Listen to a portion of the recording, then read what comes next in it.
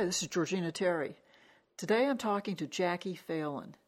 I mean, how could you not know who Jackie Phelan is?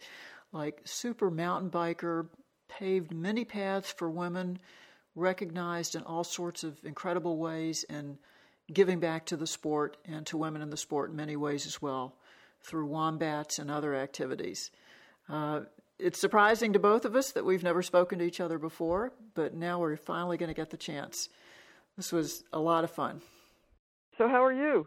I'm well, feeling better than ever. Every year Cool. I seem to get better. That's a great thing. I turn 55 tomorrow, so. Oh, you do? Happy birthday. Yeah, I'm very stoked. Fantastic. Are you doing anything special? Well, there's a tunnel that just opened in Marin County. The county has 11 tunnels that were put in for resource extraction 100 years ago, and it was never thought that they would ever be opened again. But with zillions of dollars and lots of lobbying, one has been opened, and we dream of having other ones open. So that just in time for me to be able to noodle through when I'm 90, but instead of going over the hill. So the grand opening is tomorrow, and that's a nice coincidence. And so is it like part of a bike trail in that area? Sort of, yeah. And It's a hole in the hill that has existed for 100 years. Yeah. And potentially a rail, a true rail, system. Yeah. And it's a really skinny little hole because we're separated from the train hole. It used to be a big hole, and then they just divided it. So we'll be kind of like going down a long straw, well-lit, cement-lined, lots of, it's different. Well, anyway, and they're talking about all the cameras they'll have. It'll just be nice to be able to bore through a hill. It's not as good as or as useful as other holes in hills, but one is a good start. Oh, that's fantastic. So I hope nobody's claustrophobic doing this. Well, I'm sure they just won't go. Yeah, that's the best solution. Or just close your eyes and pedal like crazy. Right. And well, hope you come out the other end. On that note, it's sort of tempting to riff on the idea of the tunnel vision in the bike industry. Is that okay to just go from one? It's perfectly okay. Back to a really lame analogy. I absolutely encourage it because I just think it keeps things a little bit more lively that way. So here's the deal. You had mentioned that we might talk about women-specific designs and stuff, but I'm not wired that way. I've actually only in the 30 years I've been racing begun to pay attention to whatever it is someone's riding. I'm paying more attention to what they're wearing and what their face looks like.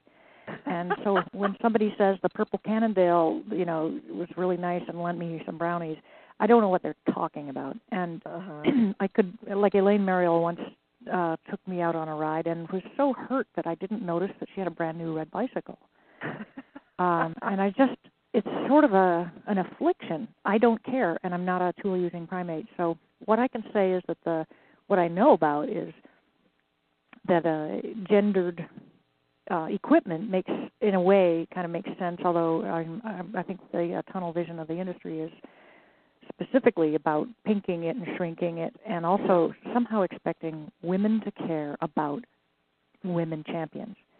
And I think that your average rider, male or female, but especially female, doesn't know or care who Jeannie Longo is or whatever. There isn't a direct line, a genetic whatever, to caring, where men are somehow much more easily led through the nose or something to emulate their sporting heroes and wear all the Lycra and stuff. Of course, there's plenty of women that wear Lycra that's logoed like crazy, and they're even built like me, which is essentially I look exactly like a guy, especially from the back. I think you described yourself as Bernard Hinault. Yeah, well, I'm his weight and height and his ferociousness.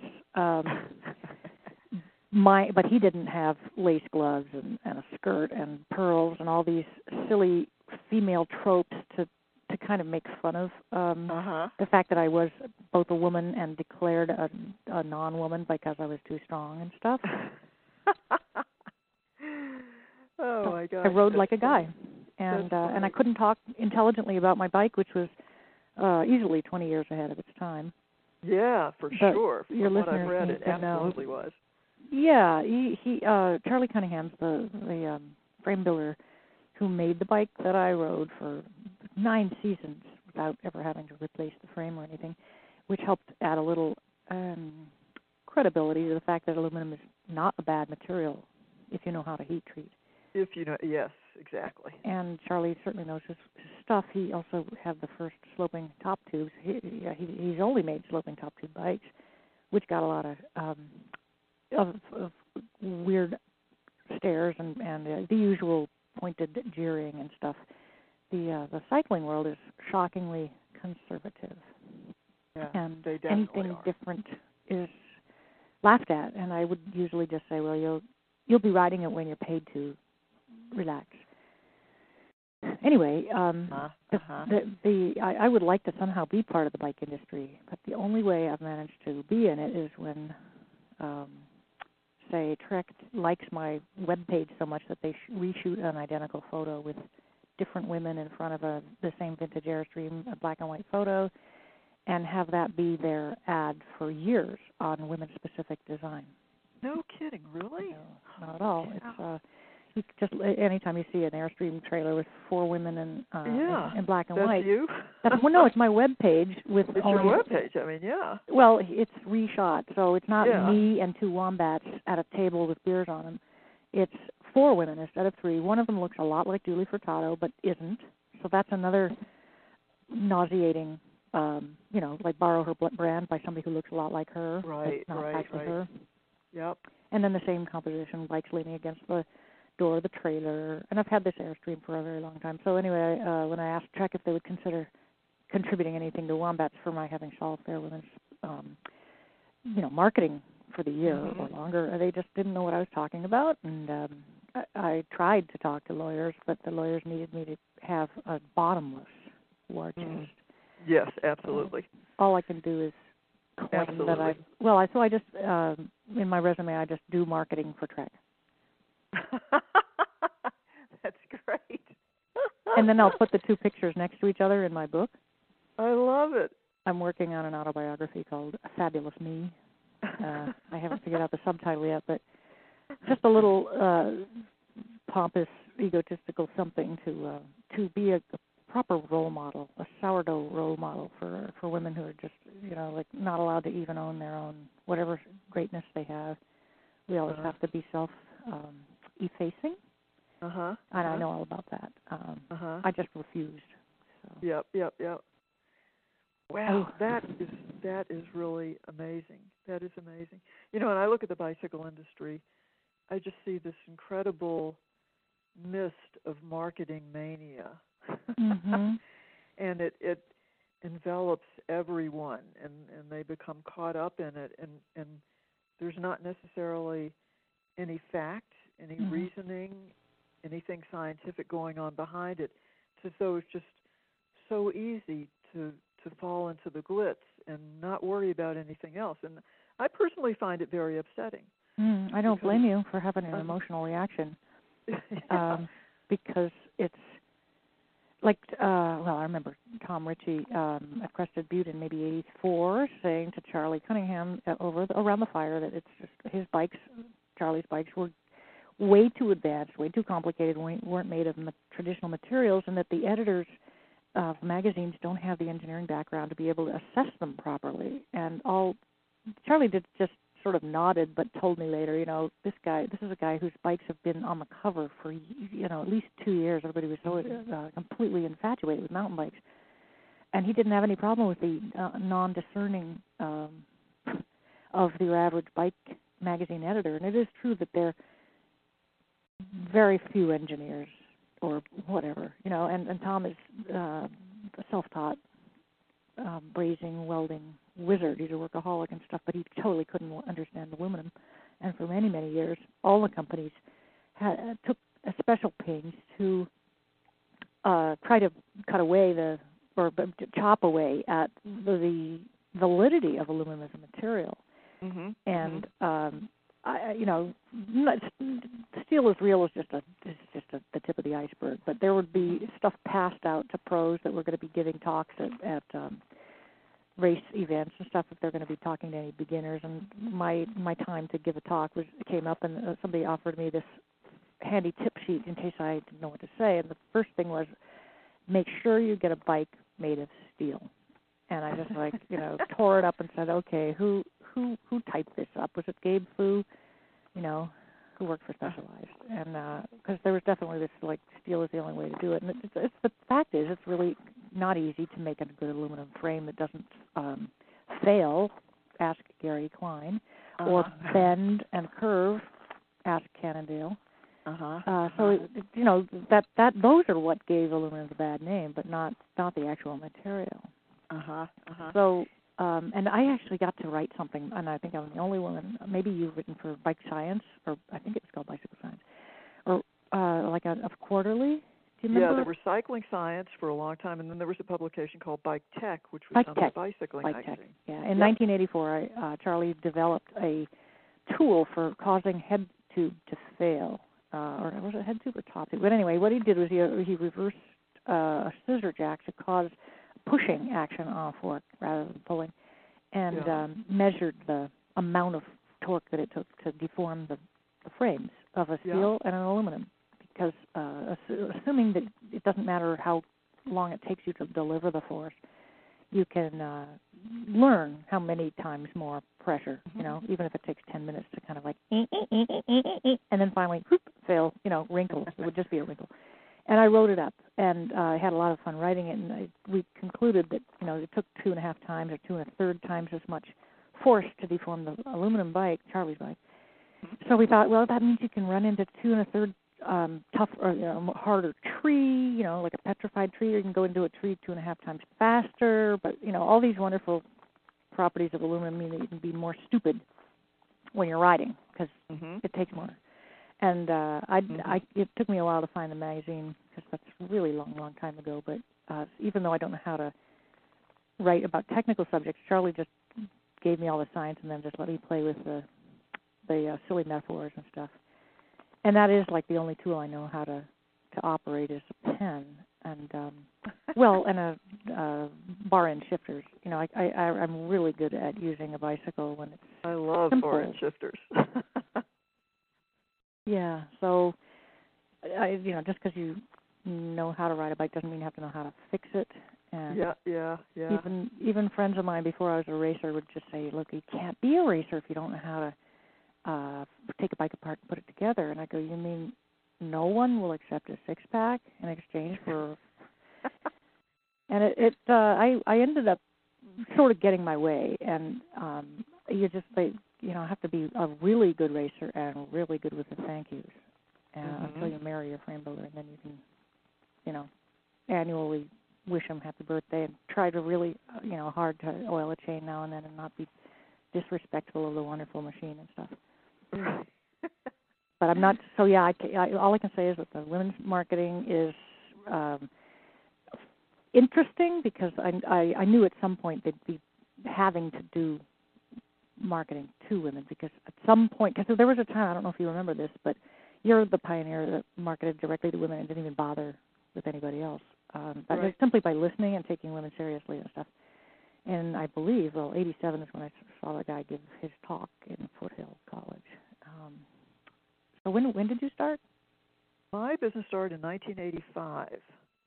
So by 87, you were sending somebody around to talk about it. Yeah. By 87, we were, when I say 85, I'm talking about practically just out of my basement doing stuff. And by 87, we were starting to get associated with sales reps and selling through IBDs, that kind of thing. Right.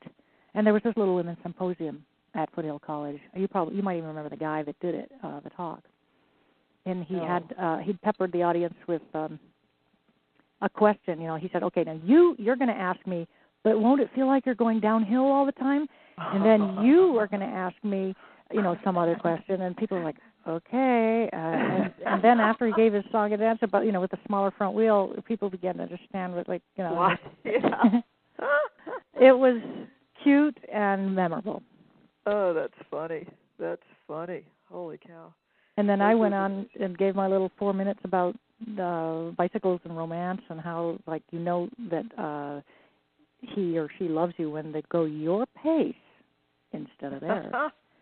And that the definition of the length of the romance is that period as long as they'll go your pace. As soon as they're waiting for you at the top of the hill, that means you're going steady. Or already engaged or something. That's great. I love it. What a great analogy. So what do you think's going on with women in bicycling now? I mean, you're still doing the clinics, right? I'm not. I'm actually looking for somebody to organize them because I've either become more confused with my senility or gotten tired of making flyers and failing to fill a clinic and stuff. So I guess I'll just tell the audience, if anybody wants to make a quick grand, all they have to do is get 20 women to pay $200 for, a clinic for and a weekend. And you'll still be at the clinic? Pardon? You'll still be there, right? No, I just have to pre-fill something and pay somebody else to do the organizing. That means there has to be a minimum number of people, and that person has to be a salesperson. I'm the opposite of, regardless of the industry helping themselves to my stuff without paying me, I don't actually sell things. But I did, I'd love to be doing the clinics, but I need a personal assistant or something. Paula Dyba times 2, something like that. It's not a thing. It's someone. She's just incredible. Yeah, she's amazing. Absolutely amazing. So if somebody like that pulled together the clinic, then you would come, though. And I would do nothing but swan in and teach. Yeah, just have the fun part done. Well, I'm good at that stuff. I'm a really attentive teacher, listener. I can think in both sides of the brain, and my students come away feeling pretty good. No one gets hurt, although there's been the odd bruise, but it's been a very long, long time that I've done the clinics, and I did the first mountain bike clinics that ever existed, and they were always for women. Yeah. And people would go, well, why is it with the Women's Mountain Bike and Tea Society? Why not, guys? And I go, because the men have a club of their own.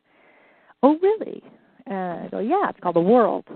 So I'm just like, let me get the women happy on a bike. They're going to go turn their girlfriends onto it. And when you're on your bike, you can't be hating your thighs, and you definitely can't be shopping. And it's really hard to keep in a bad mood when you're riding a bike. So, and then mom comes home happy, and when mom's happy, everybody's happy. Or at least, it's true that ain't nobody happy when mama's not happy. And so this was just like my way of keeping happy and together. Why not for others? And you don't have to be competitive. It's just a fluke in a way. It's not a real fluke, but my competitiveness comes from a combination of a really brilliant genetic inheritance from an incredibly domineering bastard of a father. And so it always felt good to beat men. It's sort of a retribution thing. Yeah. So, if guys have numbers on them, they're asking for it, and I'm more than happy to deliver whatever it takes to get past them, unless they're going to try to kill themselves staying in front of me, and I let them, because I don't want to.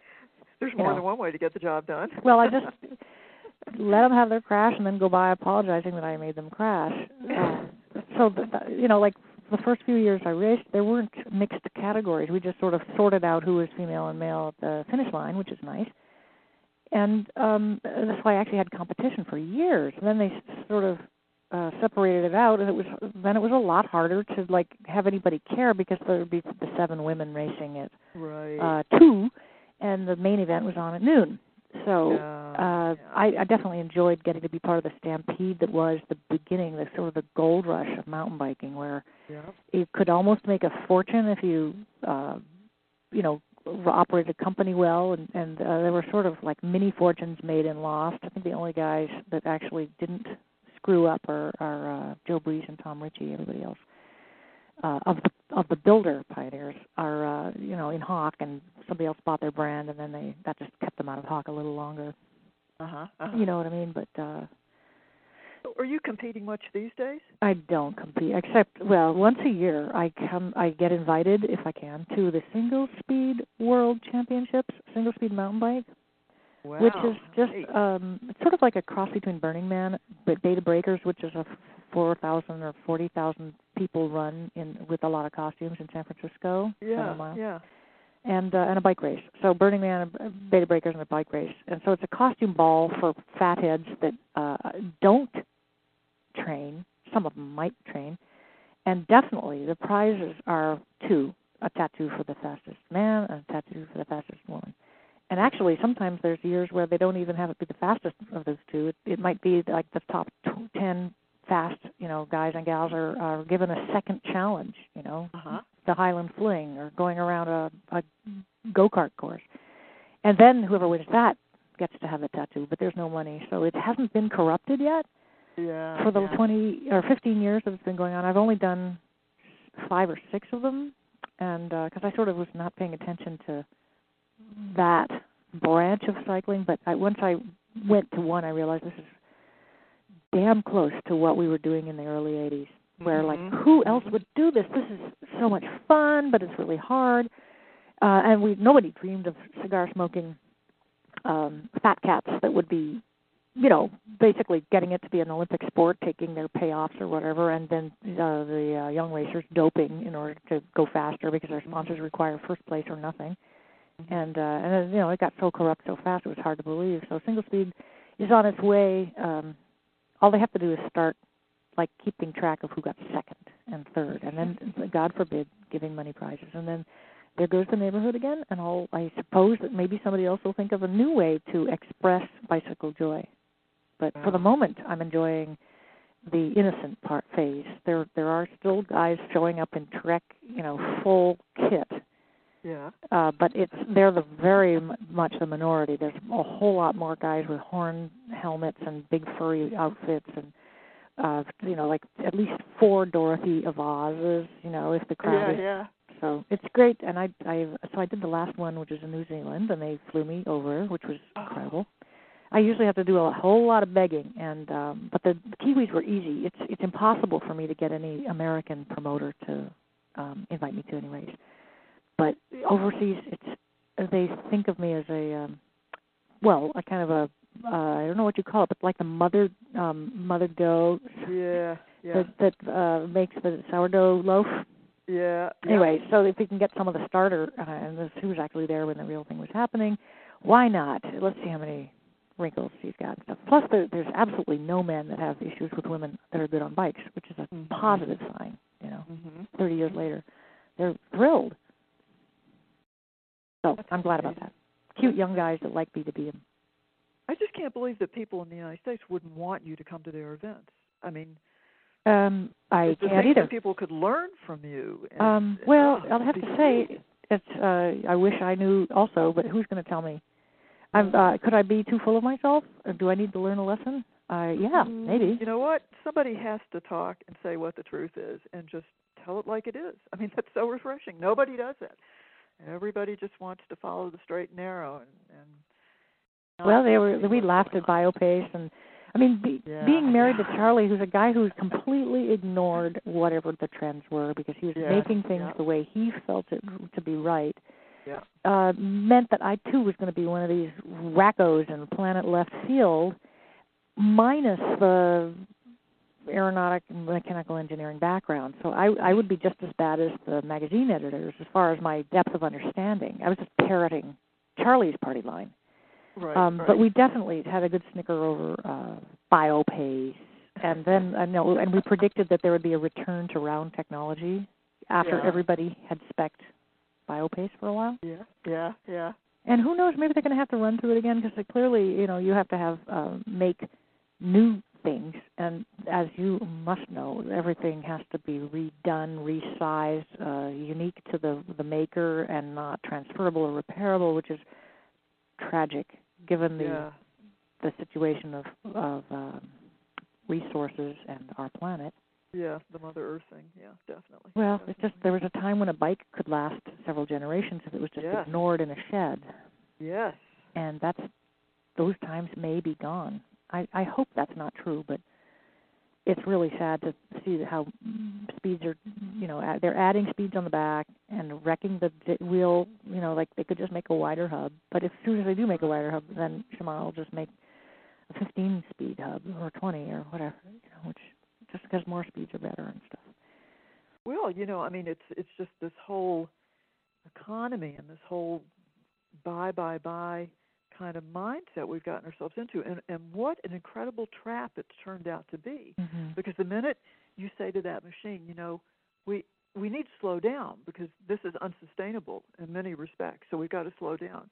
And then everything really does slow down, and you have people saying, I just got laid off because we don't sell as much and all this. It's an incredible catch-22. But it's the wrong reason to grow. It's like growing on a pack of lies or something. Mm-hmm. It's not necessarily the right reason. That's the really bothersome thing, I think. It's so sad. It seems like the unsustainable growth, endless possibility of growth scenario is so irresponsible, and it also doesn't permit planning. Like if there was a belief that things could be like a system that what goes in comes out the way nature does it, Yeah. I mean, there just aren't a lot of fat animals, except, of course, domestic cats and dogs, because they somehow have this balance, and the animal eats just enough to like be able to keep on hunting and eating more, or whatever. And I try to live that way myself. It's really hard because I'm eating all the leftovers from Marin County. I don't know if I told you, but I'm a dumpster diver. I don't actually buy food. I steal it from the back of the dumpsters and the ones that aren't locked anyway.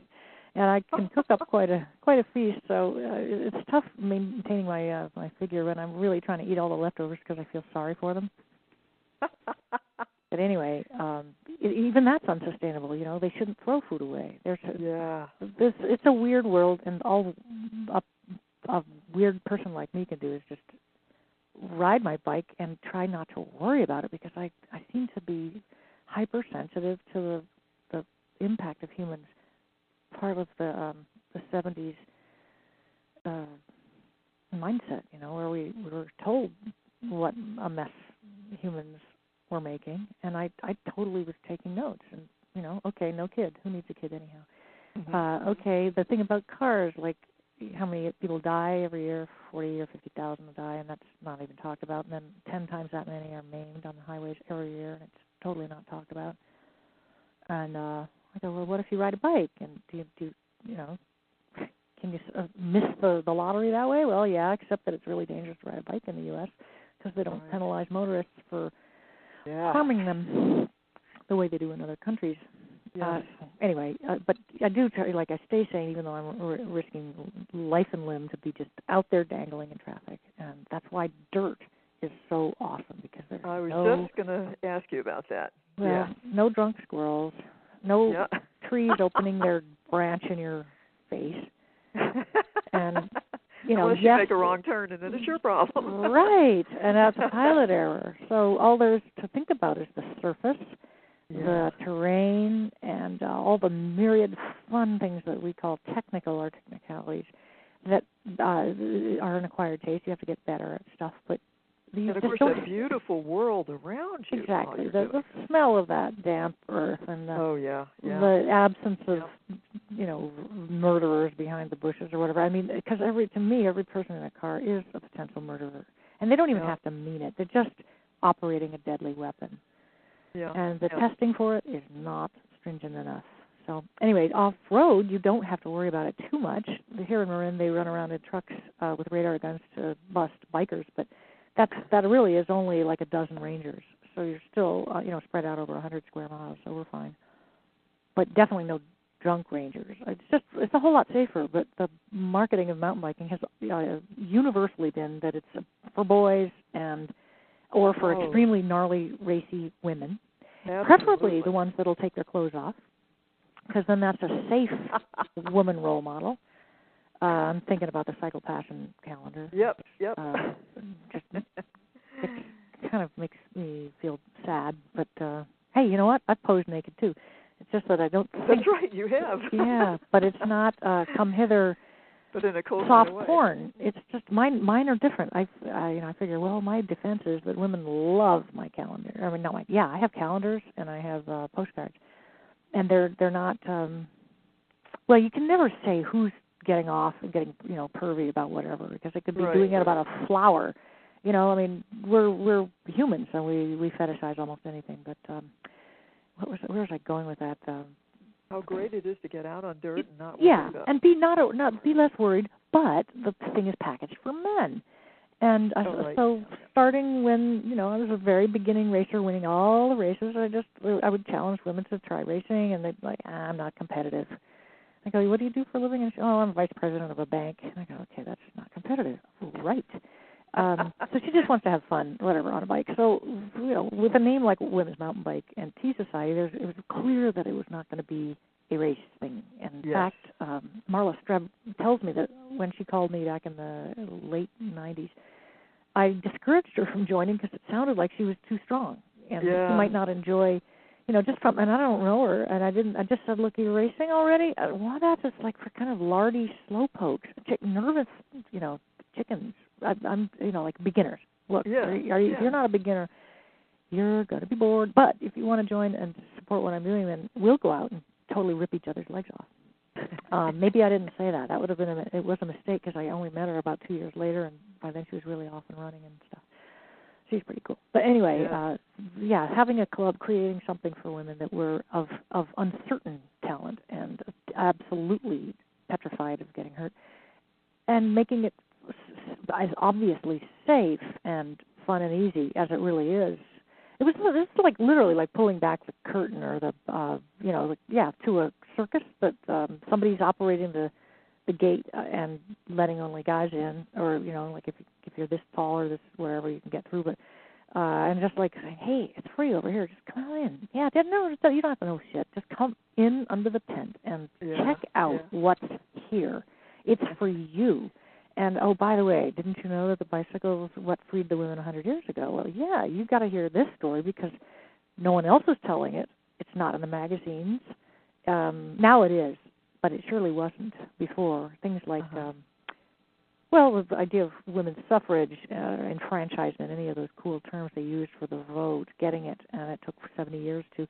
But it was partly leveraged by having a bicycle or technology, I'll call it bike technology, that was just being developed at a breakneck pace in the late 1800s, at the same time as magazines, which were not supported by subscribers anymore. They were underwritten by advertisers. Well, the advertisers were advertising, guess what? 200 different bicycle manufacturers. Right. And they had to, they put their money in their ads in the pulp magazines that had stories about happily wed couple that met on bicycles, or the woman that nurses the man back to health after he breaks his collarbone and needs to stay in one place for like 2 weeks, not gives him enough time to fall in love, and then they can pedal off into the sunset without disturbing Victorian mores and gender roles too badly, but sell a couple of bicycles while they're at it. And this is all, I'm sure, plain as day to you. It's not as plain as day to everybody. And there's still people, like in the bike magazines, there's a guy named Chopper, I can't remember what his real name is, Greg somebody or other, who gets these letters from guys, and one of them writes in and says, Dear Chopper, how come my wife's O magazine is weighs 4 pounds, and Dirt Rag only weighs, 3 pages or whatever? What the fuck? And Chopper just goes, because women are such sheep, they just buy anything. And I thought, okay, that's interesting. A successful magazine, a really successful magazine, is shit. And the pathetic little bike industry rag that could never afford a single ad. Like the bike manufacturers can't afford a third of a page in whatever Ladies Home Journal or whatever. Sure. So, and I've been very lucky. Vogue and Elle and Ladies Home Journal and Sunset and all these magazines that are in the millions, read by millions, they've all had features on wombats. I figured that my idea is to go where the women are, rather than trying to shoehorn women into where men are already kind of ruling. Right. And you know this too. I'm just being really selfish and over gabby because I love having a possible forum and sounding like I know what I'm talking about, because I am totally on the outside of the bike industry. And which is actually good, because you see it from different eyes that way, and I think that that's important. And I think it really is important for people to hear that there is a flip side to this. That what you read about in the magazines and what you see and what your perceptions are may be hiding a really wonderful world from you, or turning it off just a little bit. Well, I could really use a job. And actually, when I found out that my classmate at Middlebury was running one part of your thing, I said, I need to work for you. I need to do clinics. Please let me have a job. She's like, I'm sorry, I don't think so. And I go, okay, well, I think, well, if I can't talk them into it, I'm never mind trying to get Cliff Bar, who's always doing all this stuff for women's Luna. Yeah, for breast cancer awareness and stuff. I've had breast cancer. I could really use a paycheck. And lately, I was offered, some free clothes if I could be one of their luminaries. And I'm like, I don't think so. Honestly, I make my own wild clothing from thrift shop stuff, and I'm so well known for wild clothing that I can't be shoehorned into stuff. However, if you do see fit to give me an annual salary, I am your woman. Plus, there's no one else that's done what I've done, and maybe Luna could use a Hall of Famer that was a firebrand feminist. But that may be my big problem, is that I'm actually a feminist. Wow. Do you ever get back east much, or are you staying? Only when invited. I'm just thinking about the Northeast Kingdom in Vermont, which has some incredible mountain bike trails. It's where I went to college. You went to Middlebury? Right. Yep. Me and Liz were classmates. Liz, you were roommates? No, classmates. We were both friends. So you were in the same class? Yes. How interesting. She didn't tell you that? I had heard it kind of through the grapevine, but I think you might have mentioned it to me before she did, or maybe Paula did. Someone told me. Well, the funny thing is that I didn't know her. When I read The Thing in the Brain, I just called her up and said, excuse me, but Liz, how could you possibly have been a French major the same year I was there? She goes, well, I got sick for 1 year, and I had my junior year abroad, so we somehow managed to not meet each other. Uh-huh. And this was school of, with maybe 500 people per class. Right, yeah. It's not a huge university. And then French major, that's even smaller. Mm-hmm, mm-hmm. And then she married my creative writing teacher, Bill Hill, Bob Hill, sorry, who was great. He actually, I am a writer, and I feel like I owe something to that amazing school and to that amazing teacher who, encouraged creative writing. And when I began writing, which was just the minute I hatched into a bike racer, I would read the magazines and go, I can't believe what they're allowing in these, these people who can't write. And I am incredibly vain and pompous and grandiose, and that's okay. I can live with it. It's okay. You're comfortable with it, and that's all that counts. Well, I'm queen, for God's sake. And I did learn how to write, and so I immediately got jobs writing. And actually, Cyclist magazine, edited by John Francis, they spoiled my ass because they paid 50 cents a word when every other magazine was paying 5 or 10. Cow. And Bicycling kept your original. They got the rights to your stuff. And it was just by accident that I got to work for Cyclist, because California Bicyclist didn't want my work. And so I met John Francis, and he ended up buying lots of my words. And I could get $1,000 in those days in 1984. That was a serious chunk of change. Yeah. And it helped pay for my bike racing, because I was riding Charlie's bike, and there's no money riding a custom-built bike, and I would never race. I haven't successfully pursued any mass-marketed bikes, partly because I have such a great bike, and also because I'm possibly uncoachable. I'm not a blank slate. I have opinions, and maybe I'm too smart for my own good or whatever, but I'm not. I can't see that any bike company would want me, even though I would be happy if they paid. I will not. I'll not ride my Cunningham if somebody would pay me to ride their bike. But they'd actually have to pay, and that's why would we pay an old lady? And I go, you've got a point, totally. Because I'm going to be talking to Vogue next week. I mean, every single year I get all these amazing chances to be in films and magazines that aren't related to bicycles and stuff. Subject of documentaries. I mean, this is all useful could be useful to the bike industry, but since they're not, I just go my merry way and sit around waiting to be invited. But that's probably not going to happen. So, but I'm having a great life, even if I'm not. To get to New Zealand, I had to do some serious industrial strength whining. But they saw the way to letting me come, because I promised, and this is all true. Every time I go to an event, I meet everybody, slap name tags on them, learn their names, memorize, like 200-300 names. Yeah. And wow. that's flattering to, people. Absolutely. So it's a gift, and I speak a bunch of languages, so I'm, international if I could just be shipped over there. Next year it's going to be in Ireland. Georgina, if you feel like you want to have an avatar wearing green, costume and riding on your bike, I'm more than happy to represent. Please put it in your pipe and smoke it. We're talking about marketing all the time. I will put that in the plan for sure. That's absolutely fascinating. So every day includes a bike ride? Is that just part of your daily routine? Well, I use a bike for transportation because I'm afraid to drive a car. Right, okay. So, and I do errands because I forget, like, my locks. I have to come back and get it. So I get serious miles in just from having ADD or whatever. And I managed to, like this year I did a 2-month tour of New Zealand because when they sent me the ticket, I just go, can this be for like a couple of months instead of just for the week of the race? Yeah, no problem. It doesn't cost anything more. And last year there was a big old advertising campaign for a banned substance. So I took the money and me and 42 other people rode across the USA advertising the substance, which I will not name. But anyway, we got paid to ride fully supported across the USA. Wow. And this was just last year? Yeah. That's yeah, great. and everybody was in their 20s except me. Wow.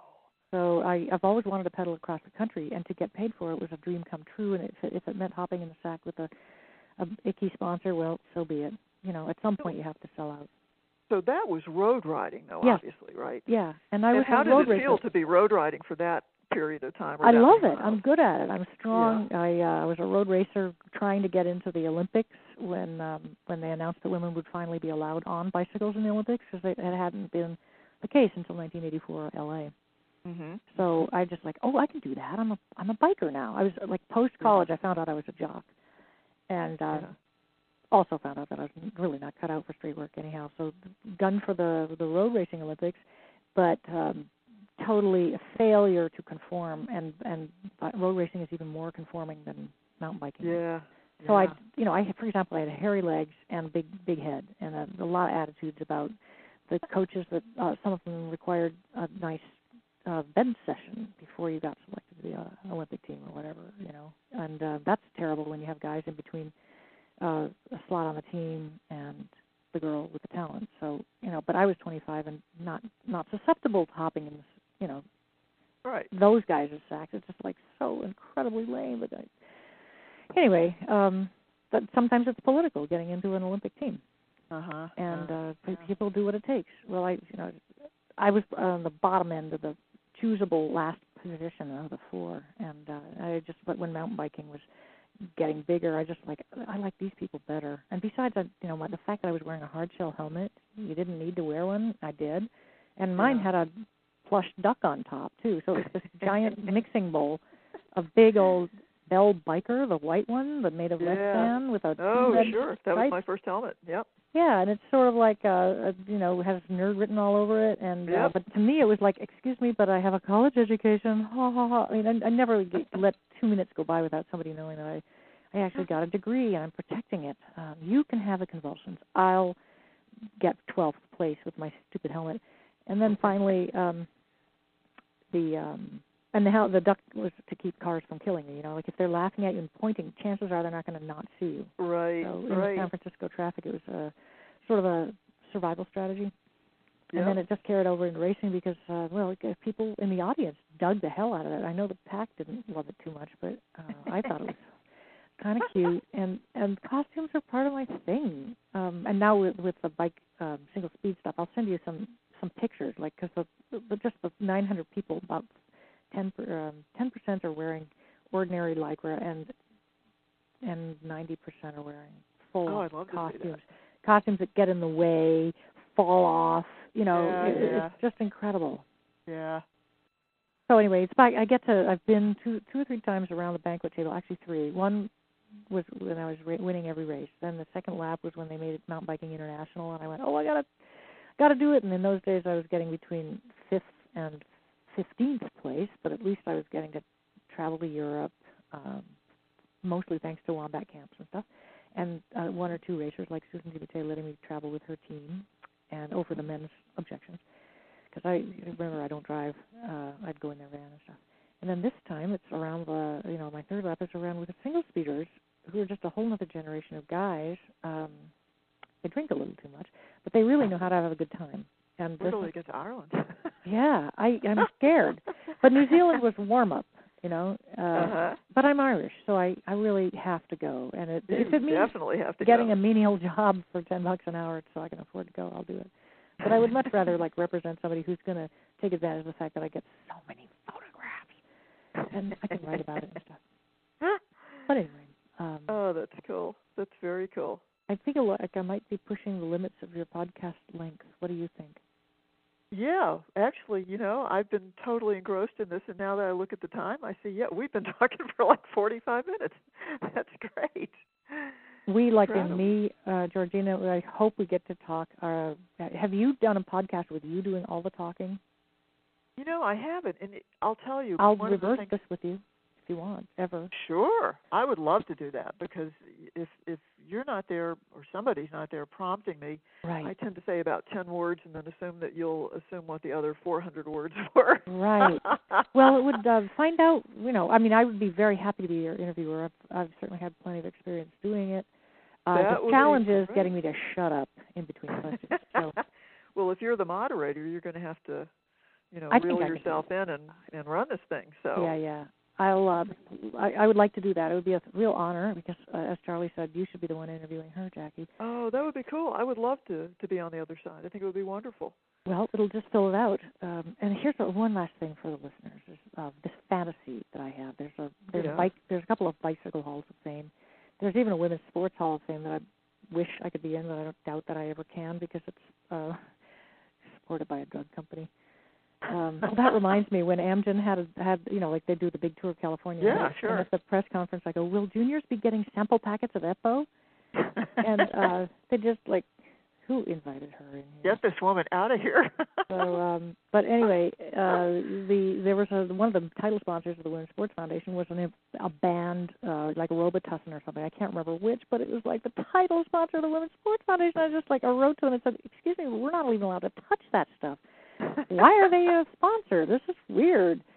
So that's, again, guarantees never getting in. But anyway, my global pantheon of peddlers, the global peddling pantheon, and it would be all kinds of people that are leaders, and it would only be women, but we wouldn't call it the women's global pantheon. It would just be the global peddling pantheon, and it would be 100 women from the turn of the century or before to the present.